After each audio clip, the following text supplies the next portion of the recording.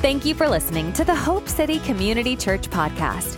We pray that your life will be forever changed by what you hear today. Our goal is to encourage, inspire, and challenge you to experience the real Jesus. Thanks for listening. Now, let's tune in. Good morning. How many of you guys are proud to live in the country that we live in today? I definitely want to thank those of you who have family members, close friends that have absolutely paid the ultimate price that allows us as Christian and believers to get to do what we do right now. Was free to be able to just talk about God and things like that. And I love seeing our community. Man, I mean, our community, by no means, there's no such thing as a perfect community, but this one is good. I mean, have you guys noticed our city, just the people do such a good job with flags and displays, just paying homage to those who serve. And my heart just absolutely goes out to those of you. And thank you for those who do continue to serve. So I want to give you guys a clap. Thank you guys so much. So I'm going to try to get through a lot of content in a hurry, the best I can today. We've been going through a series called Letters, and we're kind of just breaking down books of the Bible. Pastor Josh has done such a really good job talking about Paul in 1 Corinthians, and today I'm going to be kind of covering what he was talking about in 2 Corinthians. And these letters, even though they sound the same, they're not the same. There's different points as to why Paul wrote these letters. Now, I like to think 2 Corinthians is written based on explaining things to teenagers. Because there's no way you can explain it one time and it makes sense. Right? What do you mean? Right? I'm just saying, like, if you dealt with one half a second, I would have thought after getting to deal with students for so long in student ministry, by the time I had my own kids and they become teenagers, that I would have this whole thing like figured out because I've had practice. Wrong. So wrong. It blows your mind that you can explain something 1,000 times and they still go, what? What do you mean? I'm like, what do you mean? What do you? Y'all they're gonna make me lose it. I keep saying, I'm reliving things right now. My watch is gonna go, calm down. Stop thinking about your kids and calm down. I can't imagine that's probably what Paul is going with so these letters are written two different ways. The first letter that you're hearing in Corinth is Paul. It's more instructions. It's more, he's getting ready to kind of set the church up. A lot of the things that you and I have seen in church and the way we structure things out was done a lot in that. So Paul's like, okay, I've got everything figured out. I've told them what to do. I've told them what not to do. I should be able to walk away from this. These are good grown people and probably a lot of adults, so what could possibly go wrong?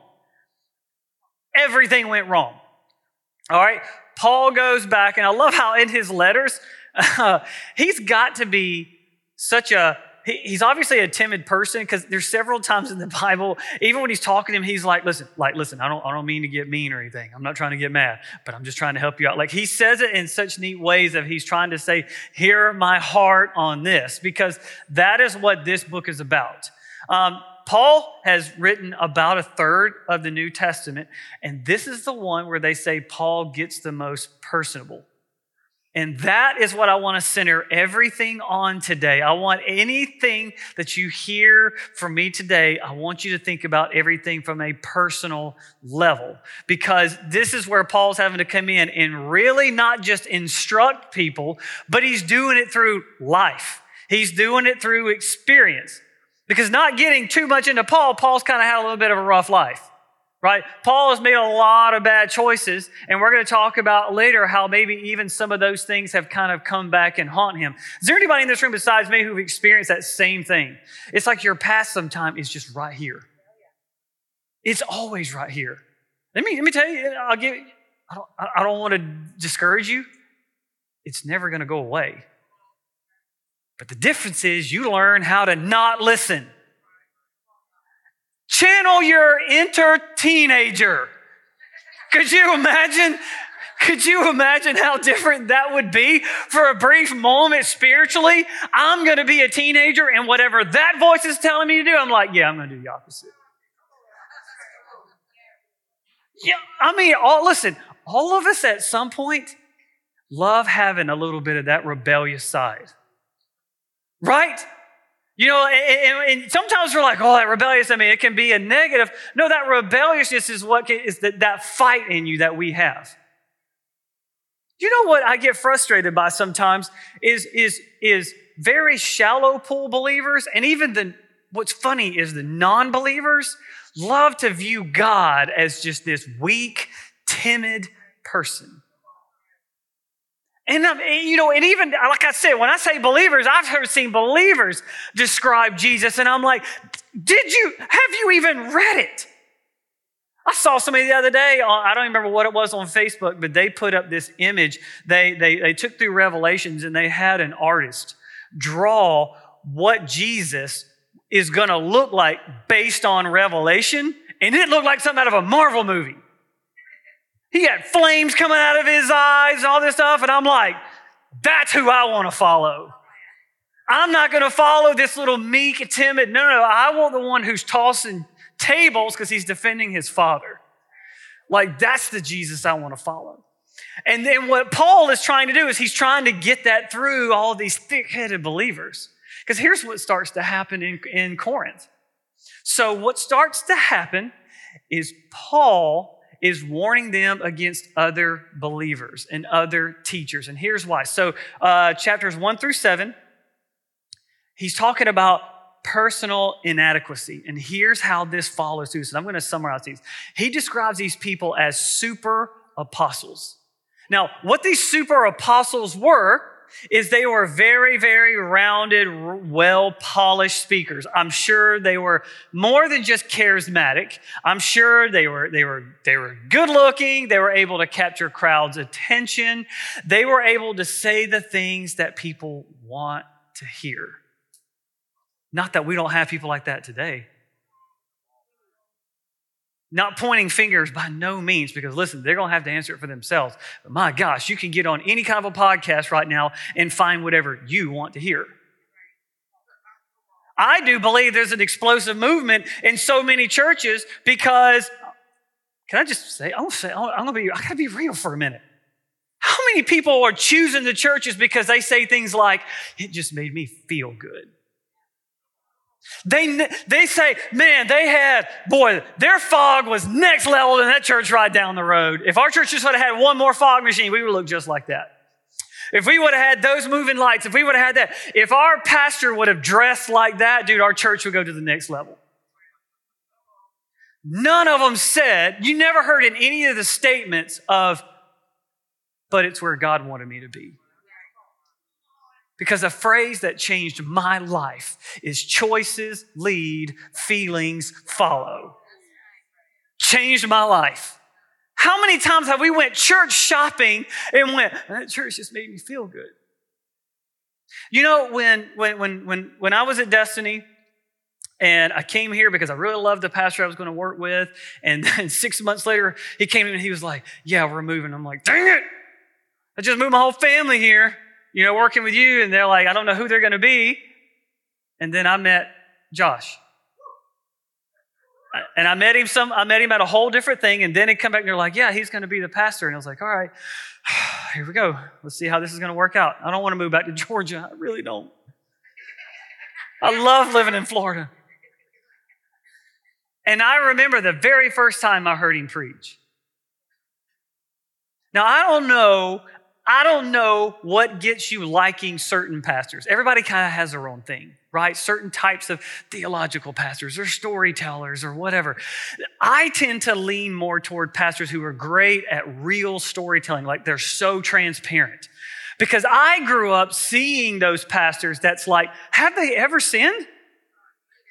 I can't relate to you at all. And I remember the first time I heard Pastor Josh speak, I went, that's the same guy I've been talking to all week. I can get behind this. And it's real. It's so funny. We'll talk during staff sometime. We'll talk about the thing, and I'm over there bragging like, bro, you were killing it for this weekend, and Wendy's over there sweating like, do you have to be that transparent? But is that not what attracts you to the gospel? Because it's real.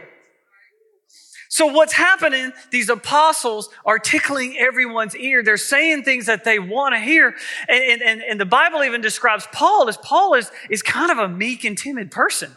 He's not the greatest speaker. He's not the greatest. He does.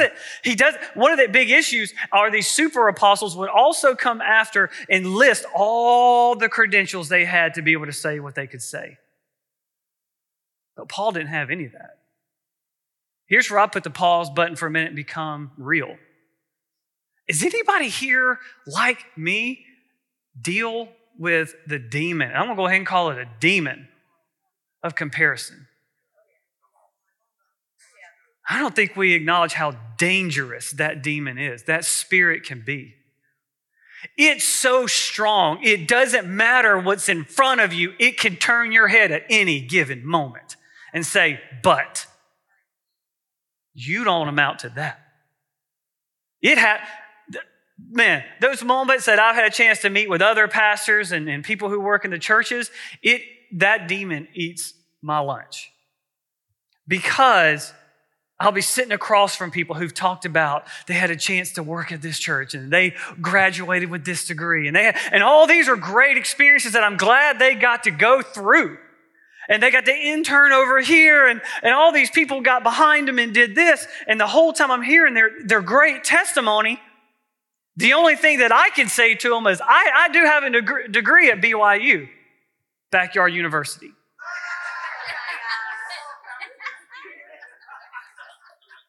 First in my class, baby, let me tell you. But you know what, though? We prayed over our graduates, and I love people who are driven, and they have their plans and all these kind of things, and those are absolutely fantastic. There's also a whole different group that was like myself. I didn't have a plan. I didn't have a clue what I was supposed to be, and still, since then, it's easy for me to look and see what I don't have instead of where God actually has me and what He's doing with me.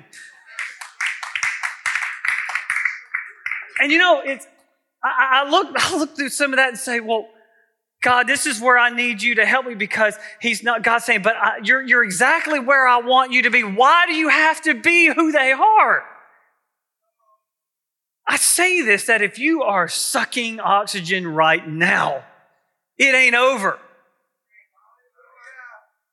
And God has you breathing for a reason.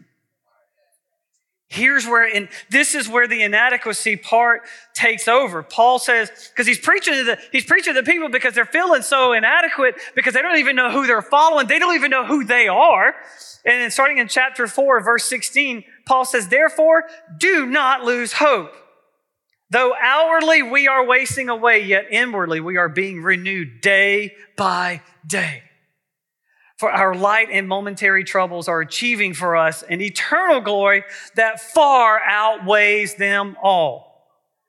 So we fix our eyes, not what is seen, but what is unseen, since what is seen is temporary and what is unseen is eternal. Wow. I can't think of what verbiage should be able to just slap everybody back into place again. Because they're able to just see what's in front. Again, these super apostles are a whole different thing. I mean, these guys made their money. They were wealthy. They had everything all together. So it's getting everybody's minds on this is what you need to obtain. Just like in the prayer I said earlier about the enemy is so good at distracting you. And let me tell you, let me go ahead and wake you up a little bit. He's not just going to distract you by bad things. He's going to distract you by good things. Don't think for a minute he's not going to take fun things of the world. It's not going to bring you any harm. But if he can put it in front of you and distract you, guess where you're not looking? Because it's all about what can I get? What can our next experience be? What's going to be the next thing? He's constantly getting you on a distraction versus what is eternal? What is happening? And it's amazing that sometimes our inadequacies is what can keep us from seeing that because we feel like we ain't qualified. I used to, before coming into church, I kind of told some of it before, I got to, work jobs that had to do with cars and all those kind of things. Definitely not a church environment. So I was wound up working for this company. We did installs and stuff on trucks and cars and that kind of a thing. But even as a young adult, I was not making the wise of choices, but I was still a believer. I still knew who God was, and I was still trying to be who I was. And at this moment, I was managing a warehouse. We sold accessories and parts and stuff like that too. So in the warehouse, when I was doing inventory and stuff, I'd always would try to play some like Christian music or something like that. Usually I was able to play it on my iPod. That was the size of this table. Yeah, you remember these guys? You had to plug it in. It didn't have no screen, right? You just had to jog. You found the right song, and like, this is pretty cool. Not that I downloaded any songs for free back in the day. Y'all remember LimeWire, Napster? Y'all remember all that? There's been more computer viruses from free songs than anything else in history. And in this environment, this was definitely a secular environment, but I loved it at all. And I had this one particular coworker who was a good bit older than me, and we hired this guy. He was heading over installs and had a great reputation for doing stereos and stuff like that. But he also had a great reputation of being just negative about everything because he loved to brag about being an atheist. And I wish I knew a lot of things that I know now, because a lot of times when I hear that term, I want to ask questions. Because sometimes I don't think they really are. I think they're just choosing to believe what they know they should be believing. And so there was always little drops. Obviously, you could tell he didn't like Christians, and I was the only one that was definitely open about being that. So there was always these little things going on here and there, just kind of attacking me about stuff. And So one day I was on the forklift doing something, and he stopped me, and he said, "Hey, I need to ask you a question about your church stuff." And I'm like, oh, because it was always something. It was always like the cheap, shallow shots about, well, churches, why do you go? Because it's all about money. And it was always just something very shallow. And he said, "Hey, I want to ask you a question." I was like, all right, man, go for it. I have no idea what you're going to say, but go for it. And again, I'm summarizing. I'm trying to keep this very clean because there was a lot of just very great adjectives in this. He said, If you're wrong and God doesn't exist, do you realize what you're missing out on? I was like, I don't understand. Well, if God didn't exist, you could be doing this. You could be experiencing this. You could go do, he's given me all these things that I could be experiencing, right? And he's like, you're not taking part of any of that. Like, why? What if you're wrong? And I was like, oh. This whole thing had to be a God moment because I was not ready for any of this. And I didn't get defensive. I was just, okay, how do I be me? How do I be honest? How do I not look like a religious person? I said, man, that's a good point. Okay, well, one of the things you said, I guess if I don't take part in that, then that lowers my chances of being an alcoholic. So I guess there's an upside to that one. Okay, well, if I don't take part in this one, then it's going to drastically lessen my chances of having an STD and something I can't wash off.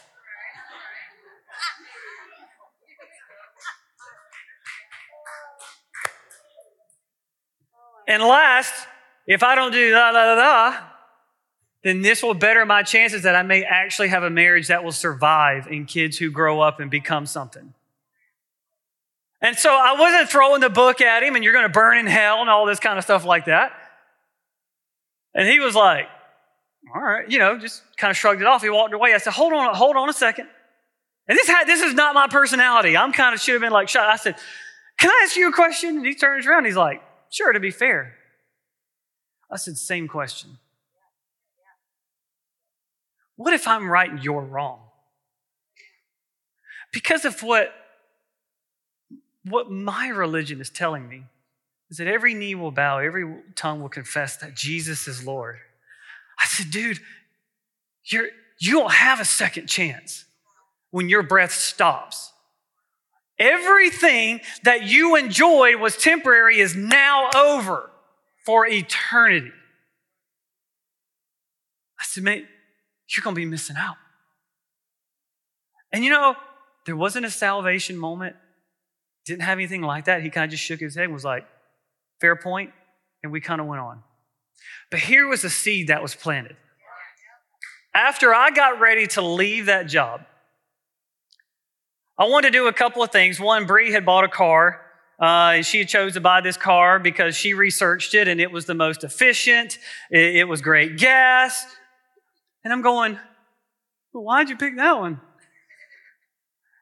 We research things tad differently.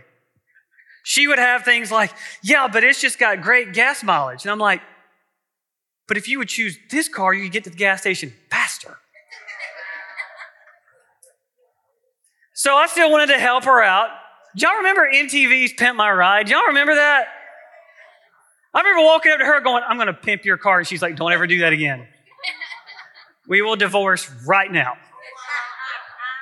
Because I was still in the scene. Do y'all remember the scene where everybody actually had cool stereos and we all went in debt for Crutchfield magazine? Right? Like there were actually car clubs and people would, meet up and hang out. Like that was like the life that I was in.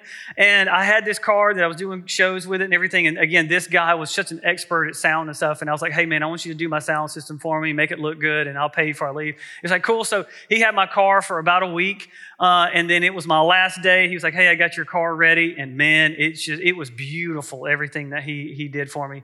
And when I got ready to leave, I said, man, tell me how much I owe you. He said, not a dime. I said, what? He said, I've never met a Christian like you before. And he said, you remember that day on the forklift? And I was like, never going to forget it. He said, me neither. He said, I still don't know that I buy into your God. He said, but thanks for being real.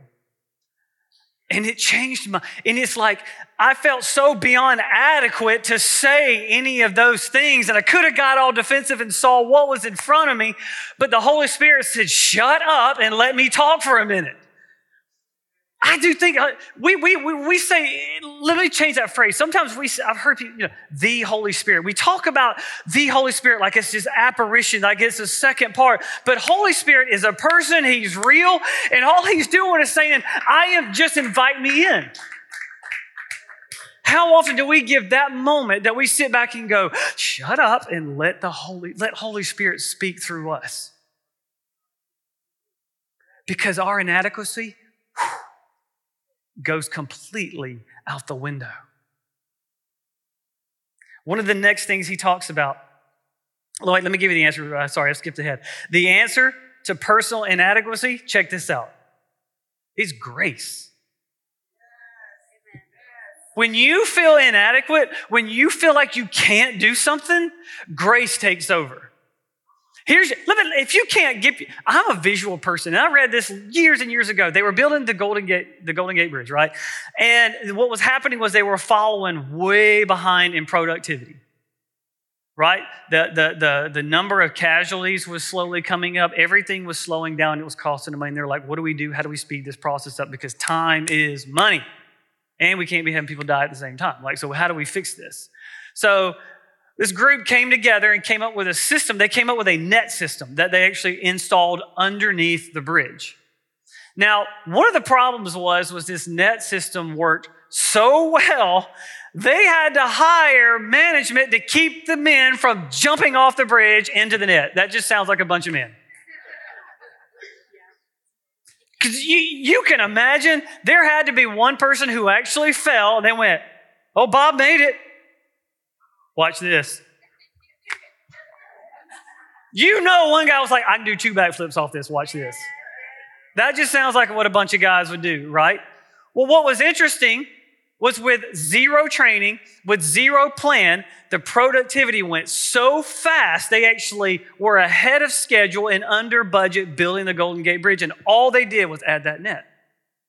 The question is why? It's because grace.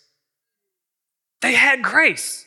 They were still doing their job, but as soon as they would slip and fall, they were safe. They could get up and do it again. Do you know what's cool about that? There was no, well, you can only hit the net 3 times. They didn't say, well, if you fall 5 times, we're going to wind up removing the grace. What would happen if you understood the net that's underneath you, and when you walked out these doors, 0 fear?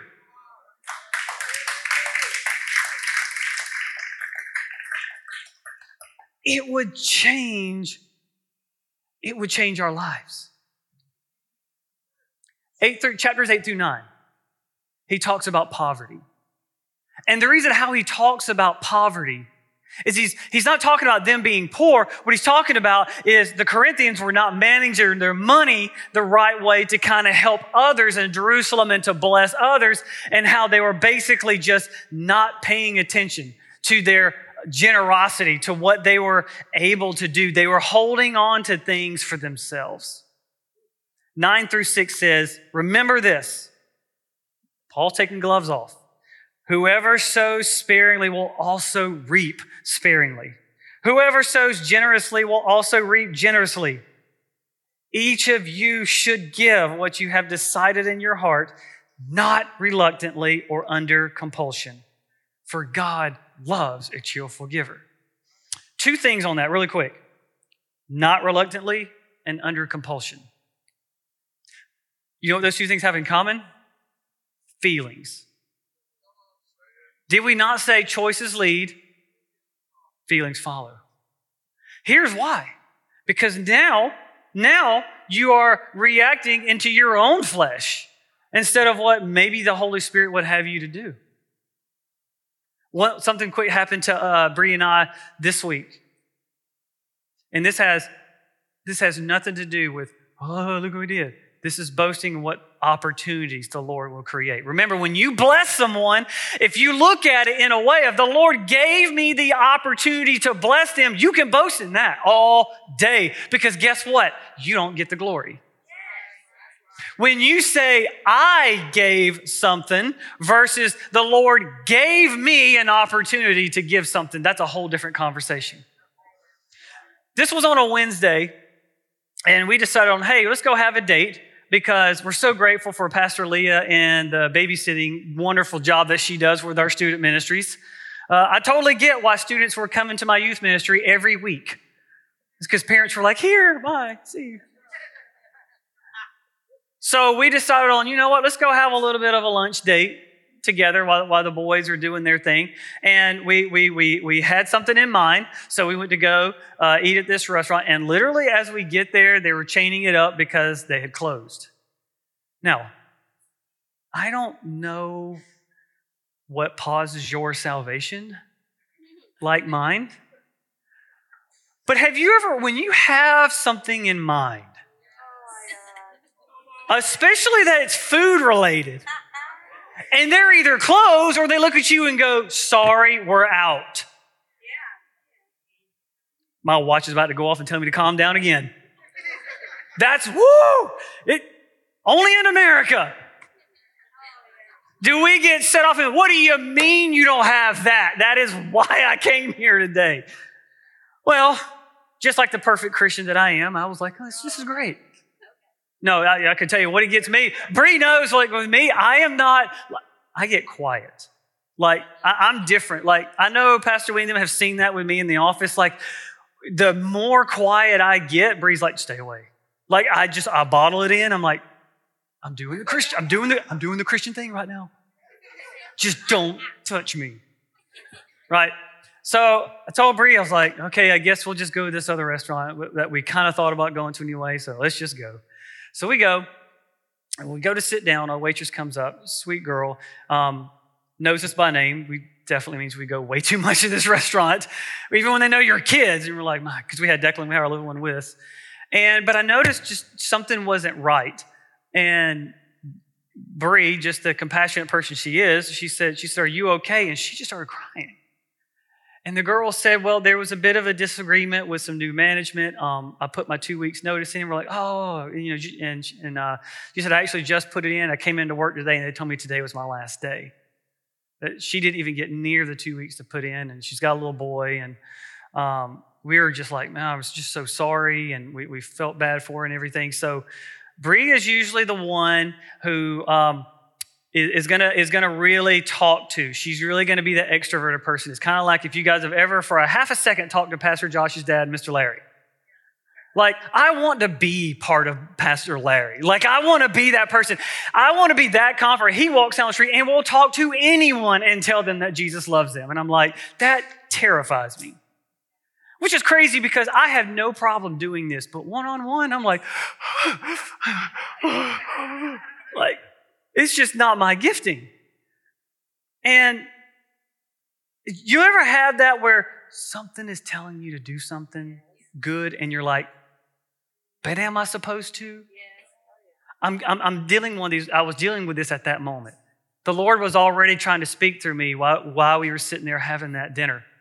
And it's so funny because me and Pastor Josh talk about this too. It's amazing how when we'll write a sermon sometime, I swear we will go through opposing things that very week because I believe the Holy Spirit is saying, but do you? You're going to tell these people something, but do you? And I remember going, okay. Yeah, they did. It did. You're all a little fuzzy right now. Because what I've had people say, well, how do I know it was God? How do I know it was Holy Spirit telling me to do something? And I said, well, here's one of the indicators. If it's going to uplift someone and it's going to move them and you can find a fruit of the Spirit, the enemy will not lead someone to heaven. He won't. So anyway, I'm sitting there. I didn't share any of this with Bree. I'm dealing with all this internally. And I'm like, what do I do? And I was like, okay, well, maybe when it comes to the tip, I'm just going to give them X amount of dollars. It's like, okay. And then as the tip, get ready to do that, again, nobody can see me writing anything. It was like I was settled with that. And then God said, I want you to change it to this. And I went, Have y'all been out to eat any time lately? Like, we went through a drive-thru the other day, and it was like $50-something at a fast food drive-thru. I'm like, I got to take a loan out to eat. And when I had that figure, I went, that is definitely not you, God. That is the enemy lying right now. Because no. And again, this is nothing like this. We're going to feel it. It's one thing when you give something and you're like, here, hope you enjoy. It's one thing when you give something and go, ooh. But you know what? I remember, I've heard it from Pastor Josh. I've heard so many pastors going, you can't outgive God. I've also heard Jesus say, I'm giving you your one opportunity to test me right now. And he's not always talking about money. Let's go ahead and get that clear. So Bree didn't even see it. I wrote it. I told her we're praying for her. Best wishes. We walk outside. And then Bree says something. She's like, I saw the ticket. I saw what you did. And I'm like, is that good? Is it okay? Because the Lord told me to do it. And I mean, you got to take it up with him. And let me tell you what, I had zero problems with her. I'm going to try that this afternoon at Bass Pro Shop and see how that goes. I'm going to be like, Bree, the Lord said to be fishers of men with a big boat. Think how many small groups I can take on this boat. I might need some marital counseling after that, Pastor Josh. But she said that was okay. We got ready to go to the car, and we heard someone scream, wait. This young girl was in a full-out sprint and just borderline tackles Bree. And just is crying. She said, I cannot thank y'all enough for this. Here is where God did something for me, where he blessed me more than I think he blessed her. She said, it wasn't the money you gave me. I heard the Lord say, I see you. Woo.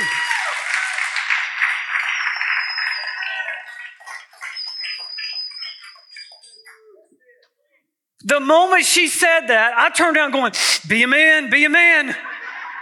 Woo, be a man. And you got to watch what you do, because she said, you're with that Hope City Church, right? And I'm like, yeah. Because if that would have been a negative thing, I'd have been like, no, I'm from the other church up the road. She said, me and my son definitely don't have a church home. And she said, but we got some things going on. We're coming. I said, you should. I can't speak for other churches, but we have a lot of real people, and that's what you need. And I'm telling you, when you want to get fired up about something, I got in the car and I told Bree, I was like, we about to go empty out our savings account. She's like, you could, like, I was just like, God, you, for her to use those exact phrases, because I really thought the dollar amount, I really thought she was going to come back and say, this is what I needed to get my bills paid. And she said it wasn't even the money. It was God saying that I see you. Wow. So what if, and that's what Paul is pushing. Paul is pushing that even more, because he says the answer to poverty is generosity. And he's not talking about just money. He's talking about your time. He's talking about your talent. He's talking about whatever it is. Give. I talked to a church member some years ago, and they were going through it just seemed like it was something all the time. And I remember asking them, like, what is your relationship with God? How are you making it through this? And you know what they said? I'm serving my way out of this. Like, what do you mean? They said, if I just look at what's going on with me, it's never going to stop. But the moment I put my eyes past myself on other people, I feel God's grace. And they said it's one of the most, and this person had talked about being an addict in the past. They said this is the most addictive thing I've ever been to. It's just getting everything off of me. And that's exactly what Paul is trying to push. But he said things aren't going to always get easy, because in chapters 10 through 13, painful attacks. You know, thinking about this with Paul went through, you got to think about how different his life was, because before he had his experience with God, he thought he had his whole religious thing figured out. Paul was well off, as he was absolutely destroying every Christian he could find. Just everything about his life, from a worldly perspective, Paul had everything laid out. It was comfortable. But when he had an experience with God, things changed.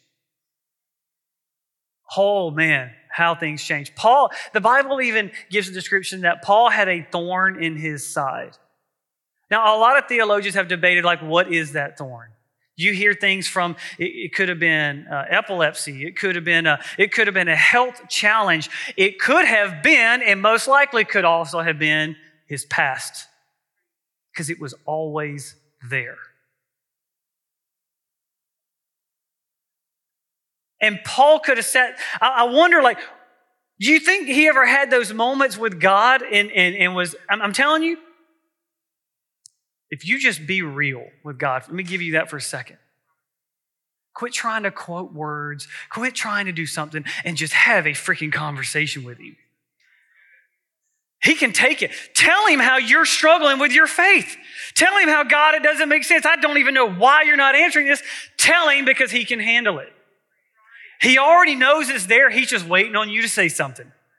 You're not going to say anything where God's going to go, didn't see that coming. Which is why he's waiting on you to have that conversation. And it makes me wonder, did Paul ever sit there and say, God, I got to be real. Before you showed up, my life was so much easier. I could do what I wanted to do. I could buy whatever I wanted to buy. I could literally control my entire life. I don't want anything to do with this. If Paul had been focusing on here, it makes you wonder how this would be different. Let's now put that in a personal, can I connect that just for a second?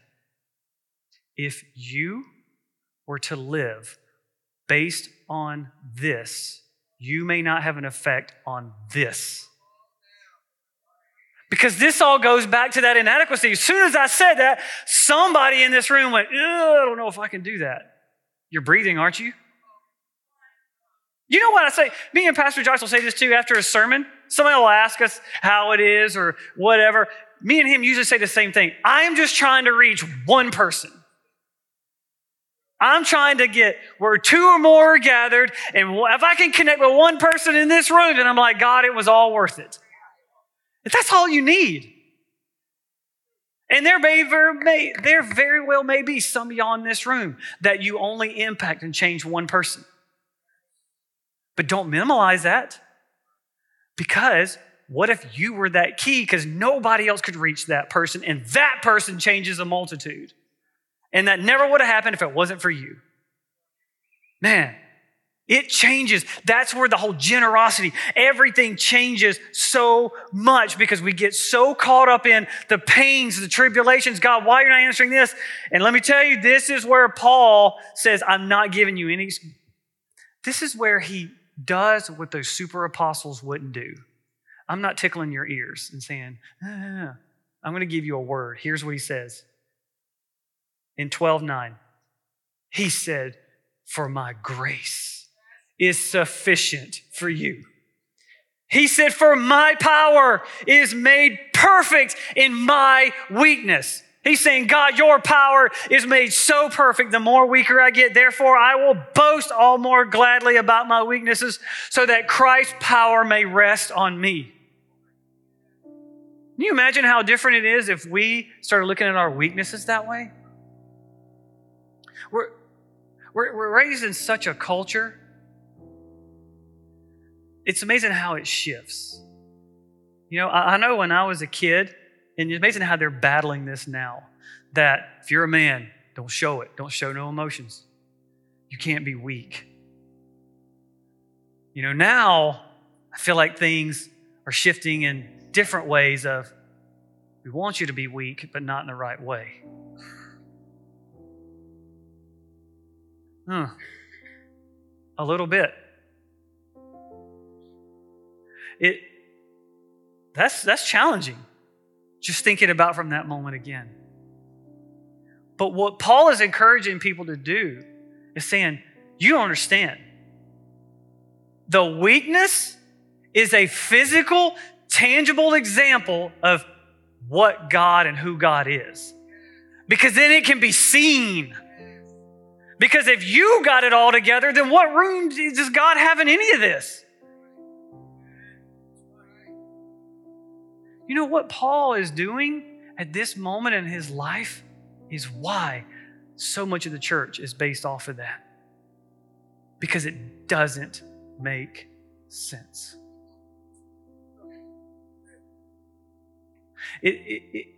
Our life would change if the moment that weakness, and it will, just like that past, when that weakness is having that conversation with you here, here's what we tend to do sometimes. We start going, oh, I hope I don't give into it again. I gotta, all these, you start getting your hearts pounding, you start getting worried. You so focused on not failing that you actually fail again because you start focusing on the weakness and then you stop for a minute and say, but God.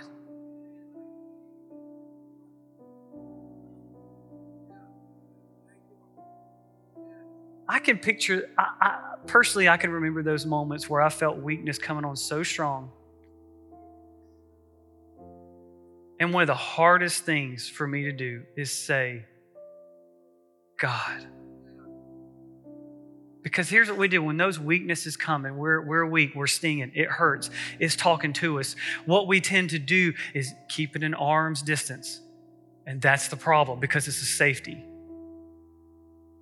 Instead of pushing it to the side so much where you're like, God, I'm looking this way. I want to look this way.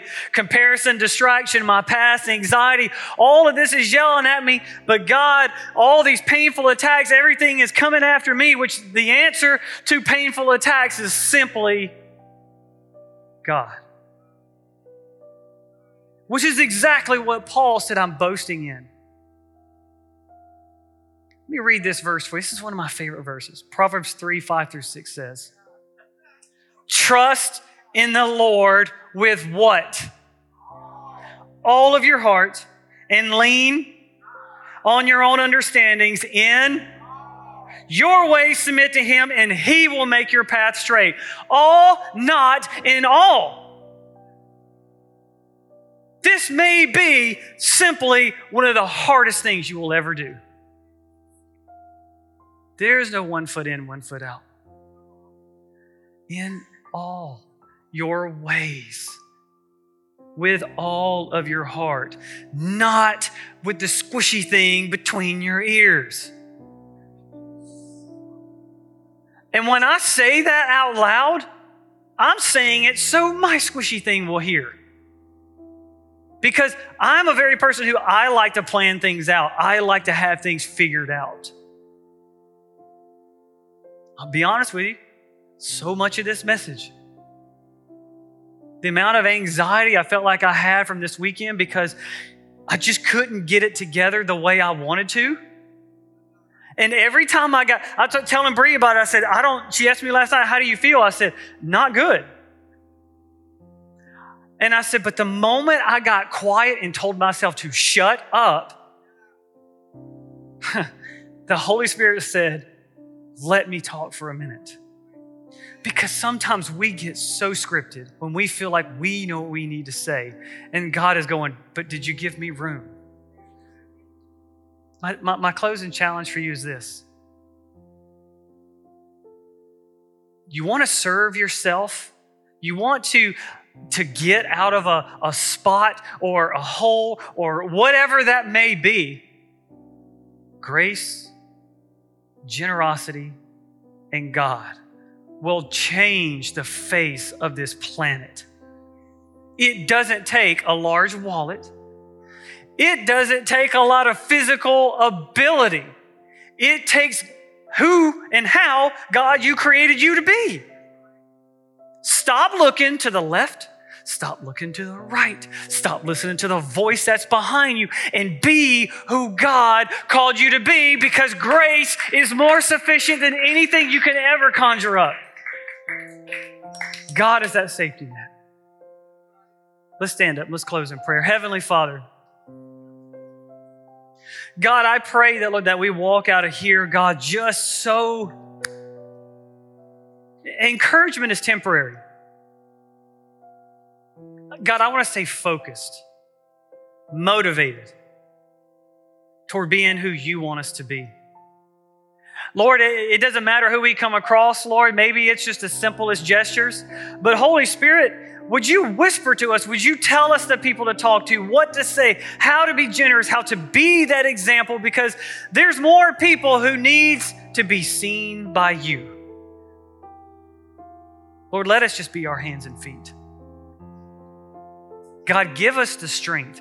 Give us the know-how. Help us push past the inadequacies that we have on the inside of us. Lord, your word says that you have made and ordained us righteous. How much more do we need? May we walk in that way. We hold our heads high. Our past does not dictate us. Our past is what made us who we are today. And Lord, we're going to just share that testimony just to the fullest of the potentials. For we praise and we honor you. And everyone said, I hope you guys have a great holiday weekend. Thanks again for joining us today for the Hope City Community Church podcast. We pray that what you've heard today will bless you until the next time we meet again. We hope you'll join us again soon to be encouraged, inspired, and challenged to experience the real Jesus. Take good care, and God bless.